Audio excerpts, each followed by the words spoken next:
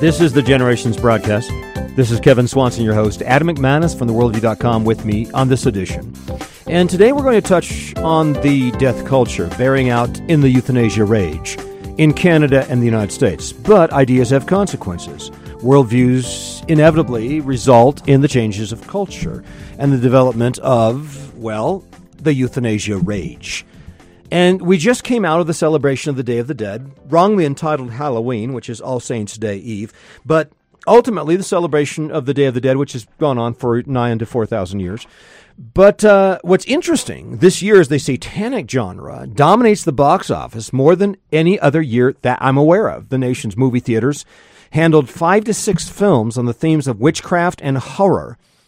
These films netted 70% of total box office receipts over the weekend. That's a lot, yeah. That compares to just 12% given over to horror on the same week a year ago. That's a massive increase for a Halloween weekend. That's huge. 70% of total box office receipts dedicated to satanic genre.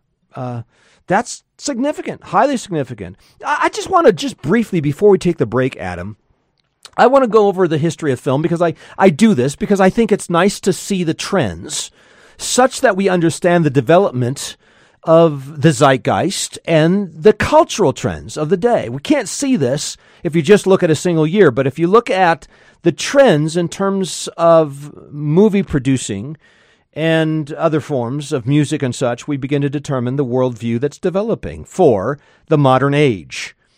Now, movies have moved from real people to fake people to dead people. That's pretty much the simplistic way to put it.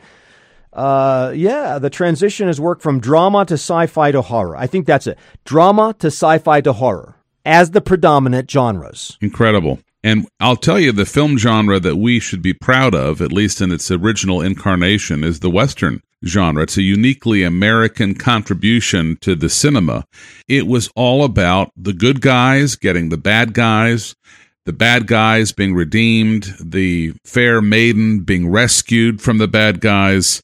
There was a big emphasis in the 1930s through 60s on Westerns and how there ultimately was a sense of hope. Yeah. Think of Gene Autry, Roy Rogers, John Wayne. These things ended well. True Grit, all the way into the 1960s. So these were the film genres that dominated on the screen in the 1930s, 40s, 50s, and 60s. Real people, pretend stories, but happy endings.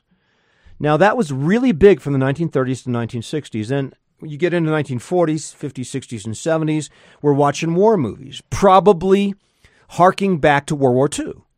Real people reenacting real dramas that occurred in real life. There were biblical epic films of the 1950s and 1960s. Remember those? Some of them got Academy Awards. 10 Commandments was one that we watched religiously, pardon the pun, in the McManus home in Stamford, Connecticut. As a child, I was just absolutely enraptured by the story, and it made the time of the Jewish slavery in Egypt and their exodus and God's communication of the 10 Commandments on Mount Sinai and Moses's various foibles and his level of anger toward Aaron and the others who made the golden calf. It all made it come alive in a way that was impressive and powerful in the visual genre. And you think of Ben-Hur, Spartacus, there were others. Epic films from the 1950s to 1960s. Disaster films, 1970s, 80s, 90s, talking about Airport, Titanic, Towering Inferno. So these were dramas. These were real people, pretend stories, but usually happy endings. These were dramatic presentations on the silver screen, and we're talking from the 1930s into the 1990s. Then we move into the sci-fi fantasy genre. That's where we are today. It's almost all sci-fi fantasy for a period of time. I'm going to say from roughly 2010 to 2019. Top movies, 2019, all 3 were sci-fi fantasy. 2018, 9 out of the top 13 top grossing films were sci-fi fantasy. 5 out of the top 5 were sci-fi fantasy in 2018. But you go back to 2008, 3 out of the top 13 films were sci-fi fantasy. 1988, 0 out of the top 13 films were sci-fi fantasy. So 30 years ago, none of the top 30 or 13 films were sci-fi fantasy films. Most of them were comedy, some drama, some adventure films. Now, don't miss this, folks. 300% increase in escape fantasy films in 10 years. About 1,000,000% increase in escape fantasy films over a period of 30 years. Now, why is this? Because man is increasingly disconnecting himself from reality. That's it. He's increasingly saying, you know what? I cannot relate anymore to real-life stories of real-life people in real time saving the fair maiden or what have you. Rather, man is disconnecting himself from this universe, and he wants to create parallel universes for himself because he cannot deal with a true and living God and the reality that this Creator has created for us. Man is escaping reality. He's hiding from God in the garden, and we are in a massively escapistic society today. But now what's interesting is we're moving, as I said, from real people to fake people or fake persons or fake entities, whatever these sci-fi monsters, superheroes are, into dead people. That's where we're moving because the horror genre is taking over in the American mind. The modern horror genre, the slasher film genre, begins in the early 1970s with Wes Craven. Wes Craven is a Wheaton College graduate. He's a Christian apostate. Typically, it's Christian apostates that take the world the wrong direction. That's the way it works in popular music. That's the way it works in media. That's the way it works in popular literature. That's the way it worked.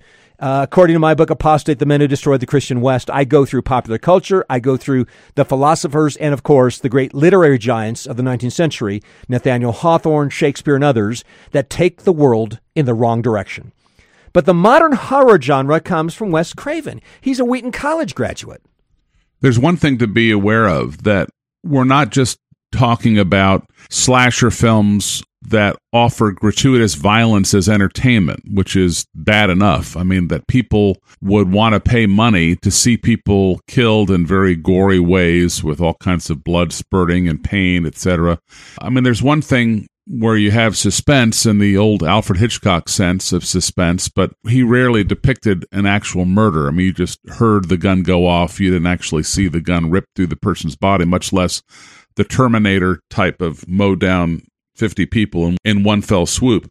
But the secondary concern about the horror genre, Kevin, is that there is a combination of the violence with sexual titillation, with sexual arousal. Typically, the person who is the slasher, there's some element of sexual tension at play underneath the surface, or even in a more dramatic way. What we're doing is young 14, 15, 16, 17-year-old boys, young men, are being exposed to these things, perhaps, which is just tragic, being brought in there by their own parents, which I think is horrifying. They are being trained to be future rapists, in so many words, to think that there is a place for violence in a romantic relationship.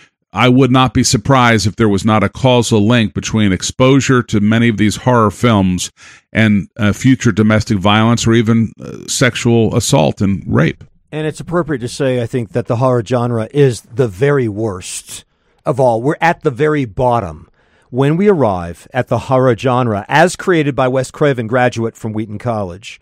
He started with The Last House on the Left in 1972, and then 1977, The Hills Have Eyes, A Nightmare on Elm Street came out in 1984, Scream in 1996, and on it goes.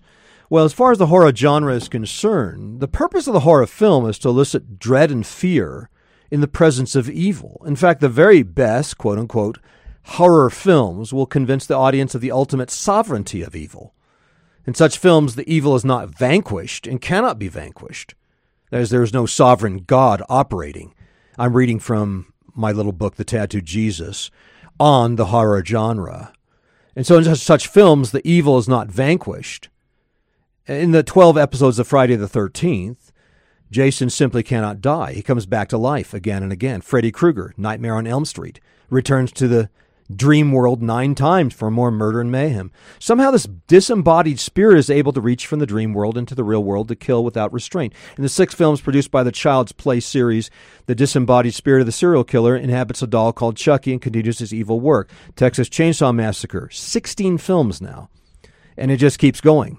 Then the highly successful Paranormal Activity series clearly attributes unlimited power, control to demons, allowing for no hope whatsoever through Christian exorcism or the sovereign God. These movies are meant to be even more frightening than the original supernatural horror film, The Exorcist, in which a demon takes the upper hand over the Roman Catholic Sons of Siva Department of Exorcists. Thus, evil gradually becomes omnipresent, omniscient, omnipotent in the minds of those who participate. As the communicant in the theater, and I speak of them as communicant because I think it's something of a sacramental experience, the communicant submits himself to the power of this evil. He responds in appropriate fear. Herein lies the danger of the genre. What you fear is what you worship, and who you fear is fundamental to the biblical definition. And so as you fear evil, guess what? You wind up worshiping evil, and that's how Americans come to worship the devil. The horror genre is especially problematic because the object of fear is something besides God. The fear of man brings a snare, but whosoever puts his trust in the Lord shall be safe. That's Proverbs 29:25. The ultimate horror, by the way, of the horror film is what it does to the hearts of those who play with it. If God is not sovereign over the evil actions of men and demons in the minds of these men, then evil is sovereign. In this case, all things do not work together for good by the sovereign will of God. By the rationale of these stories, God's right to define good and evil is forfeited, so the distinction between good and evil fades. So there it goes. At root, the horror genre waters down our sensitivity to the real reality, the real horror, the true horror, the horror of sin, the horror of the cross, and the overwhelming victory achieved over evil at the cross. Well, you can get the full story on discerning these forms, these genres, movies, music, etc. in my book, The Tattooed Jesus, What Would the Real Jesus Do with Pop Culture? That book available at generations.org. We'll be back in just a moment. We're going to look at the death culture as it works out into euthanasia in Canada and elsewhere around the world today in just a moment on the Generations broadcast.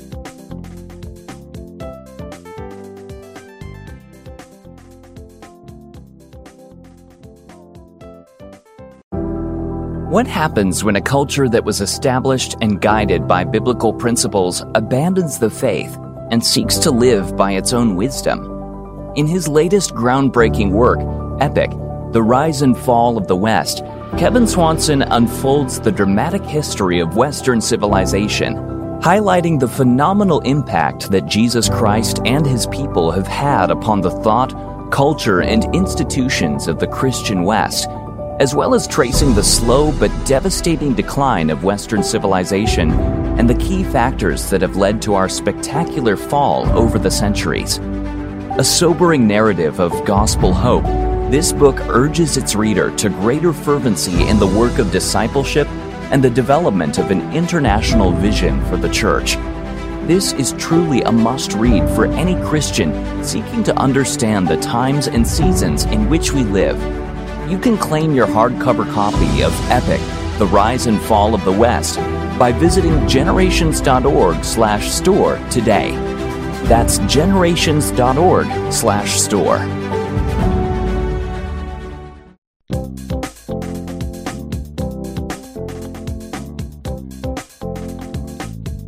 And we are back on the Generations broadcast. Kevin Swanson with you, also Adam McManus. Today talking about the focus on death, the death of the West, realized most noticeably in the increase in despair deaths. The rate of drug overdose deaths in America has increased, 400% in the last 20 years, but 29-fold in the last 35 years. The suicide rate increased 38% over the same period.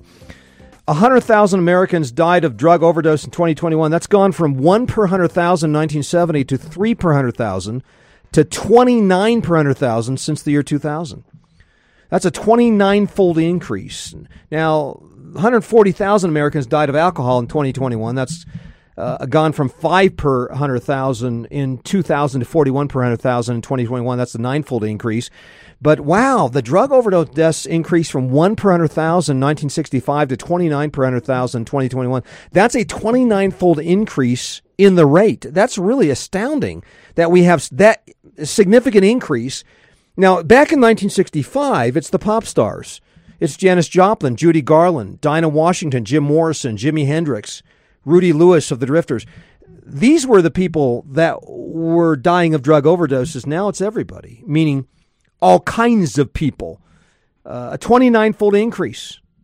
29-fold increase. Can you believe that? A 29-fold increase on the rate of drug overdose deaths since 1965. I'm not sure there is any index that has changed that significantly since 1965. Well, you need to remember that opioids are especially addictive and can put someone down for the count very quickly. And then the new one, fentanyl, that is coming across our border, and people are taking it not even knowing what it is. Kids are thinking it's something that'll make them feel good or feel high, and the next thing, someone's dead.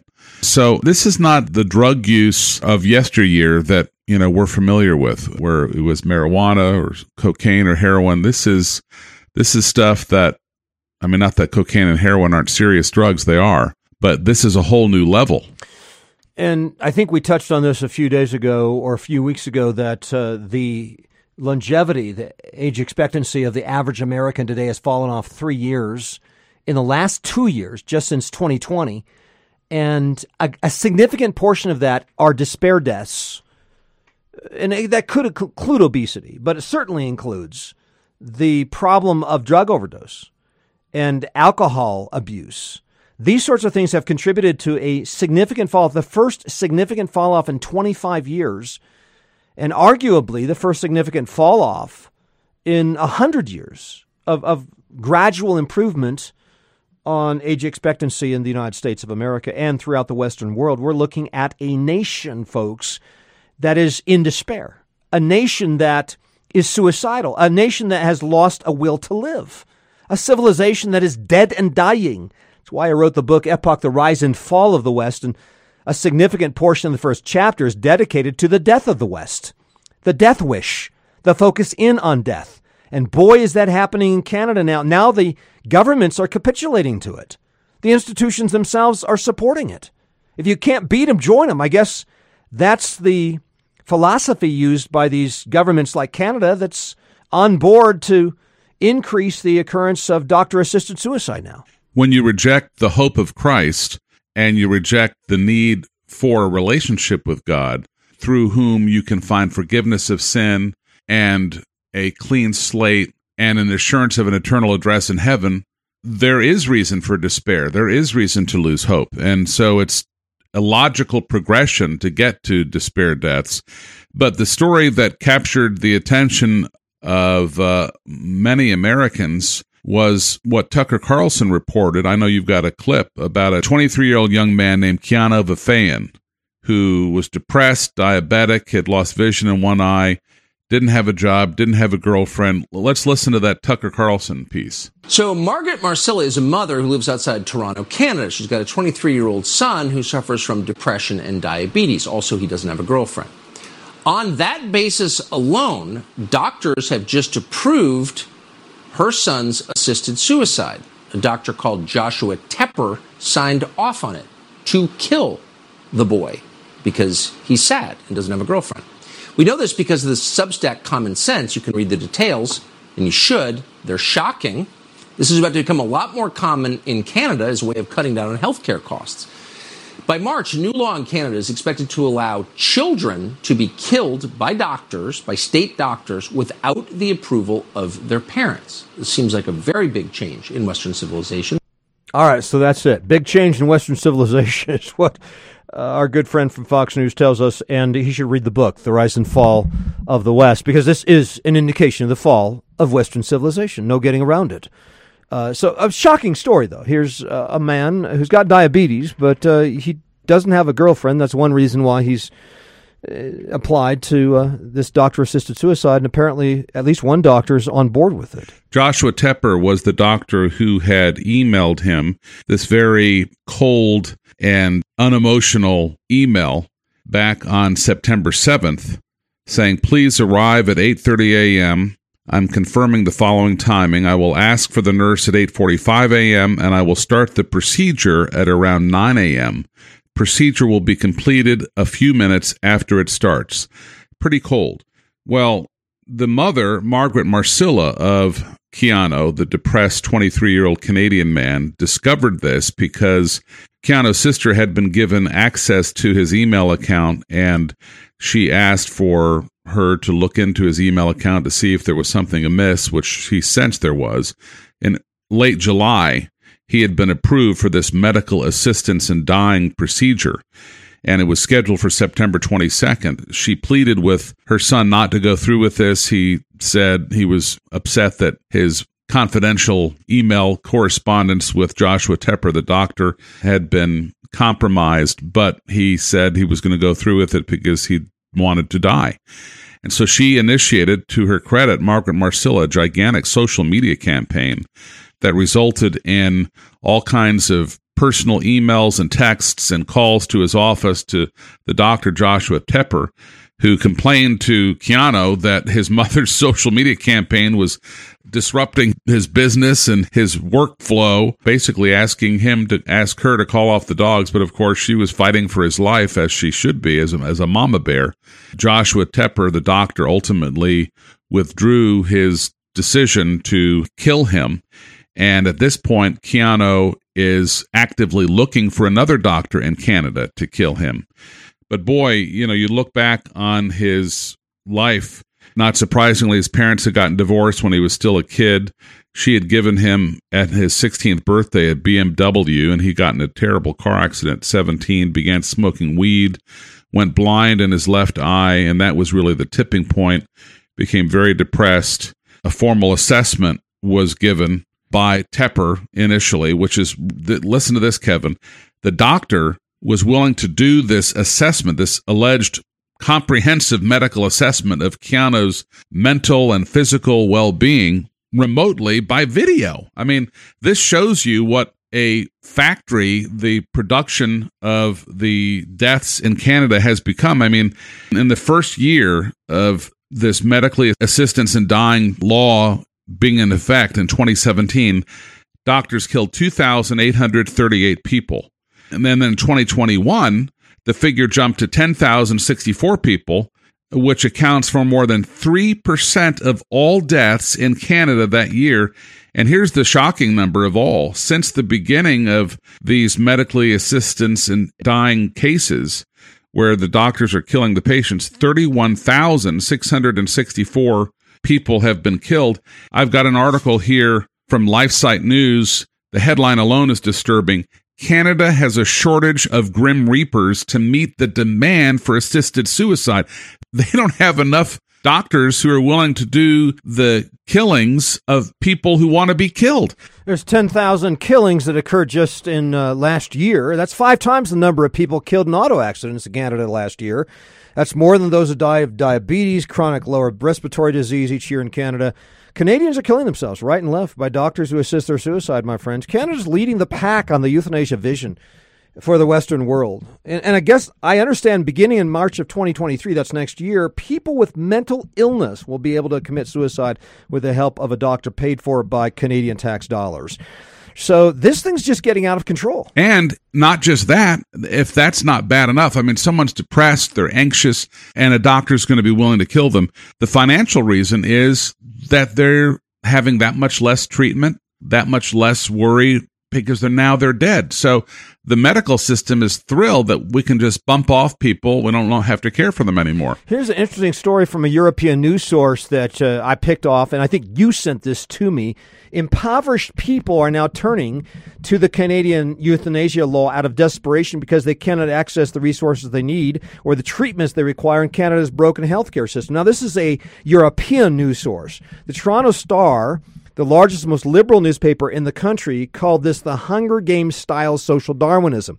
Here's just one sad story the Journal presents. Now listen, 63-year-old Alan Phillips has lived with chronic pain for almost 2 decades, recently got approved for assisted suicide after trying for 18 years to get spinal fusion surgery to relieve his agony. 18 years. He cannot get the surgery and has been prescribed opioids instead. He says, I cannot get adequate health care. I'm fed up opioids and I left to kill myself. So I asked the euthanasia law to kill me, and they said, sure. So the socialist healthcare system really kicking in at this point. You know, you got to love it. You know, everybody voted for Obama. Everybody voted for Obamacare. Gotta love it. The single-payer system will, I think, accomplish the euthanasia vision just fine. Thank you very much. This is where we're headed as a country, Adam. It's not just that people who have mental challenges, who are depressed or anxious, will be able to kill themselves. The next line that Canada is about to cross is children will be euthanized without parental consent. And they're very vague about it. They say if a minor is demonstrably mature, quote unquote, there's no specific age, doesn't say 14, 16, 17. It just says if a minor under the age of 18 is demonstrably mature, the doctors can sign off on the child being killed by the doctor without the knowledge of the parent. I mean, this is as gruesome as it gets. Oh, man. Oh, man. Oh, man. You know, I'm thinking back to 1981. Okay, it's 1981. I'm in Santa Maria, California. I write my first letter on the pro-life issue in 1981 to the Santa Maria Times. I was printed in the letters to the editor section of the newspaper. I was 17 years old. I used the slippery slope ethical argument. It's a logical fallacy, or is it? I was so concerned, and this was my argumentation. It could have been better argumentation, but hey, I'm 17 years old. Okay. So I'm writing in this Santa Maria Times, and I'm complaining about abortion. And I said, well, abortion is only going to lead to euthanasia, the killing of the elderly and the rest of us. That was my argument.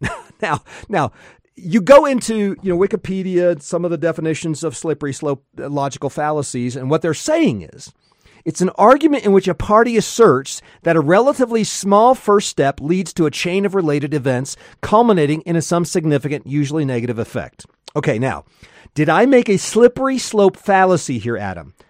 Is abortion a relatively small step? Okay, we didn't used to kill babies. Now we start killing babies. That doesn't sound like a relatively small step to me. It's a logical conclusion that if we're going to kill babies, we obviously are devaluing life in the womb when you would be most likely to want to protect it, because by definition, that child has its entire life ahead of him or her.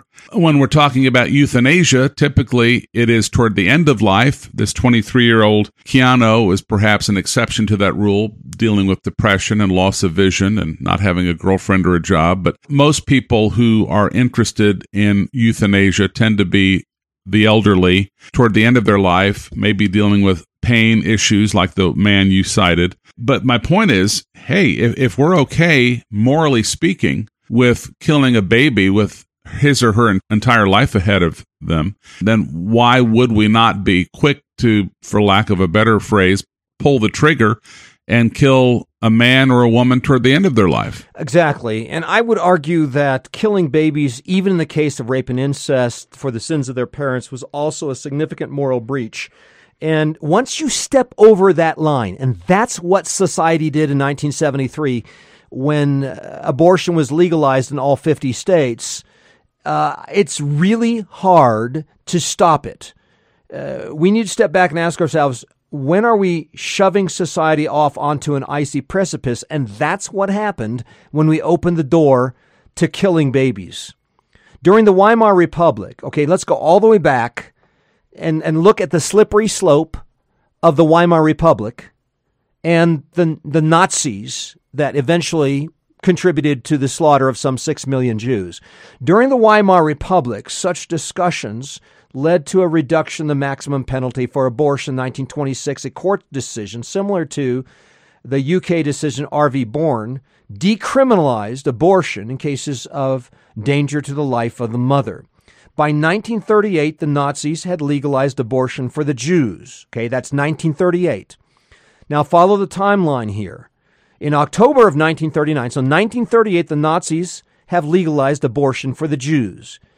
In October of 1939, that's the next year, the Nazis started murdering mentally ill patients, patients with hereditary diseases, people with disabilities, etc., etc. In June 24th of 1941, German soldiers began killing Jews by the thousands in Russian towns. In July 31st of 1941, the Final Solution was being organized.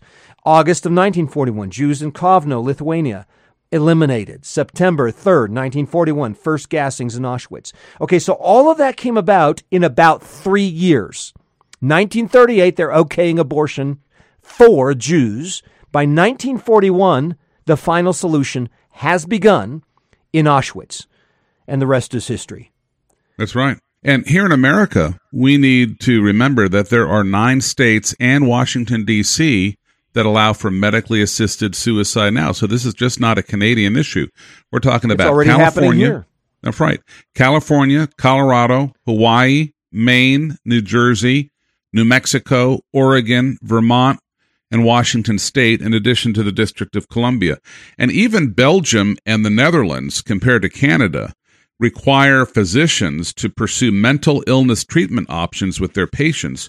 But in Canada, as of March of 2023, they are going to give the green light to killing people who have a momentary bout of depression or anxiety or fill in the blank that can be treated through counseling and group therapy, perhaps medication, perhaps a combination thereof. And most importantly, as you and I would contend, a relationship with God and plugged into accountability within the local church. What's going on here, friends, is there's a worldview operating. The more fundamental problem is evolution. And some people are going to say, what? Evolution? How does evolution tie into this? Well, once you have configured man to be nothing but materialism, a man is cosmic dust floating around a universe of cosmic dust, man has lost a sense for the value of life. I hear so many anecdotal stories of pro-lifers on street corners, including people in our church who've had the pulse on young people today. Most young people, I think this is accurate to say, most young people today off the street are okay with killing babies. Let me say that one more time.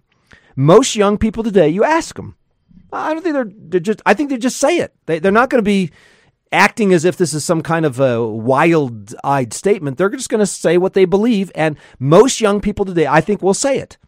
We're okay with killing babies, infanticide. Killing people is okay. They've crossed the threshold. Why? Because they have been convinced that we are nothing but animals. No, wait. We're nothing but cosmic dust floating around a universe of pure chance. Mass murder, mass pogroms, mass genocides are okay per the postmodern mind. And this will most likely happen in a post-Christian world, as it did in post-Christian Germany in the 1930s.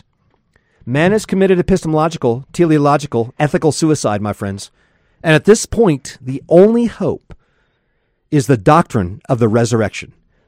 The only hope is the doctrine of the creation, in that there is a creator who created us in his image, and he sent his son to die on the cross to reconcile us to himself, such that we will not have to die, but we will rise from the dead because we believe in the resurrection of Jesus Christ. Therefore, we are not those who celebrate the Day of the Dead. We are those who celebrate the resurrection of Jesus Christ on the first day of the week, each and every Sunday. Friends, that worldview has got to break through and utterly crush the worldview of death, materialism, evolution that has so consumed the modern mind. We have got to preach the gospel of resurrection and life, the gospel of Jesus Christ, to consume, to press into, to crush the other worldview that is now destroying our civilizations. It's the gospel message that absolutely must come through. Well, that wraps up this edition of the Generations broadcast, friends. You can interact with this by emailing me directly at host@generations.org. This is Kevin Swanson and Adam McManus inviting you back again next time as we continue to lay down a vision for the next generation.